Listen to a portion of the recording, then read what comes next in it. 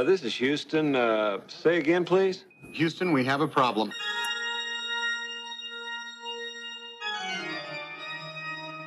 População, temos um problema.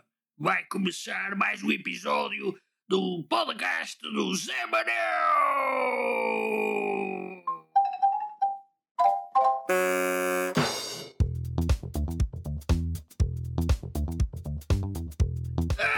Sejam então muito bem-vindos a mais um episódio aqui do podcast do Zé Manel. Eu sou o Zé Manel e tenho vindo aqui informar toda a gente que nos ouve de como é que se construiu Portugal. Andou tudo aqui às bolonas, não é? Já estávamos fartos de nos contar que andou para aqui espadeirada velha. É verdade, eles andaram sempre chateados uns com os outros. Então, eu tenho que aqui fazer um bocado de assistência técnico-tática às datas, como aos outros tendo estado a ouvir, não é? Tendo estado a ouvir. Olha, aqui está um português espetacular, não é? Mas continuando, porque nós não estamos aqui numa aula de português, nem estamos numa aula de história, eu só estou aqui a contar coisas que aconteceram que levaram à formação de Portugal. E esse país tão bonito em que eu sou patriota. Só não tenho uma bandeira porque não comprei ali na loja daqueles senhores que vieram do Oriente, não é verdade? Então, como eu estava a dizer, há aqui umas datas que é preciso nós termos aqui em consideração. Porque eu falo sempre de datas, mas são aquelas datas mais importantes, não é? E este episódio vamos ter aqui um par de datas mais importantes. E eu queria começar por uma data que foi muito importante, que foi quando a Mumadona, vocês já ouviram aqui falar da Mumadona Dias, não é?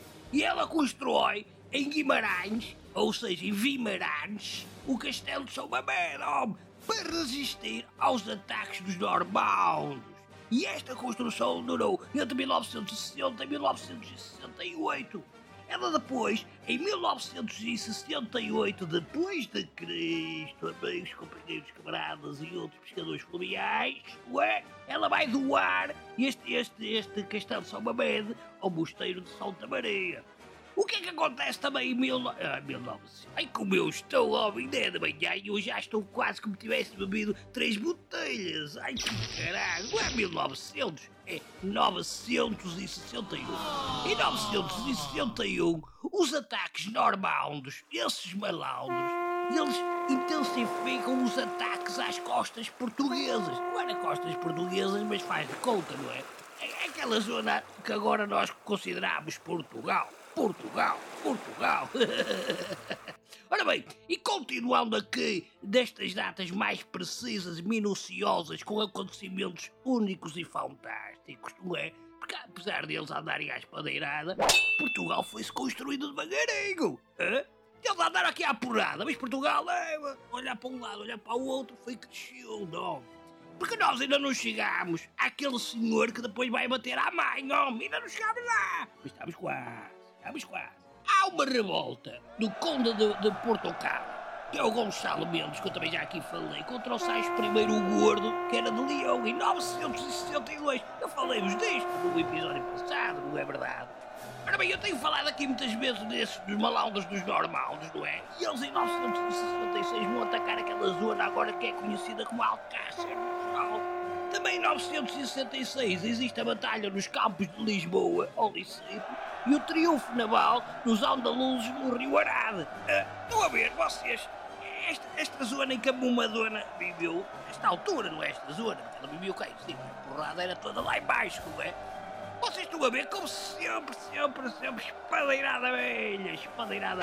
Ora, acontece que em 966 depois de Cristo vai existir a revolta do Conde de Coimbra, o Gonçalo Muniz, contra quem? Contra Sais I o Gordo. Estão a ver, estas datas são essenciais para que vocês percebam que houve muita gente que ficou chateada com o Sais I, quer aqui de cima do Alto Minho, quer lá de baixo de Coimbra, não é? Então eles disseram assim, esse gordo anda aqui a comer muito as coisas nossas, vamos nos revoltar. E eles revoltaram-se todos contra ele.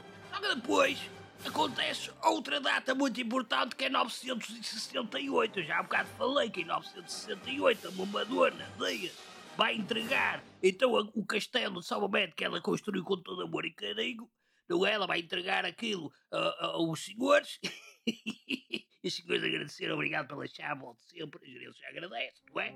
Só que em 968 a pobre da Mumadona Dias, quinou Quando eu digo quinar, queria dizer mesmo para estar junto com os antepassados dela. Foi-se embora, pronto, desistiu. Ora, atirou a toalha ao chão, o que vocês quiserem, não é? E lá foi ela embora. Ora, aí está! Então, isto vai, a morte da senhora Mamadona Dias, o que ela vai provocar, mas isso vai ser no próximo episódio. Eu vou estar aqui muito atento ao que se vai passando, não é? Em termos de datas, que é para depois vos informar devidamente, caralho. É que apesar de eu ser pescador fluvial, não é? Eu tenho que ter noção destas datas precisas que não são nada imaginárias, porque aconteceram coisas. Estas pessoas não são de balda desenhada, elas existiram mesmo, não é? Da mesma maneira que também existem as trutas no rio. Ai, caralho, que eu agora quase que me esqueci, homem, que tu... É que eu tenho que dar, não é verdade? A dica do pescador fluvial!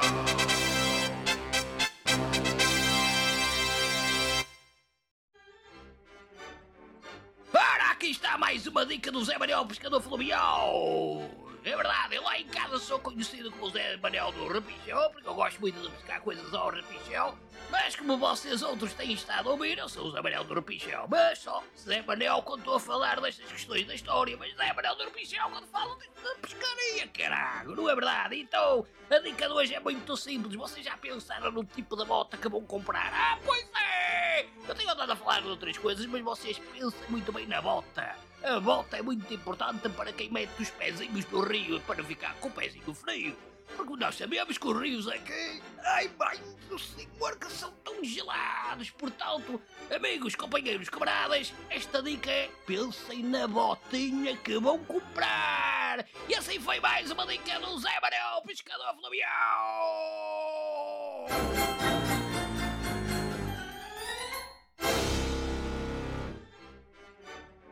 E sendo assim, cá está, então assim, de terem, não é verdade? Este episódio de hoje foi curtinho, só para vocês ficarem mais ambientados naquelas datas que é preciso falar, não é? Vocês venham para o próximo episódio, porque eu vou falar não só da morte da Mamadona Dias, porque ela já aqui não de vez, mas o que é que vai acontecer depois da morte da senhora. Muita coisa vai acontecer.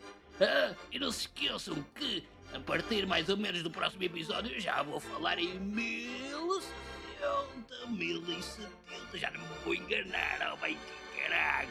Amigos, aquele abraço!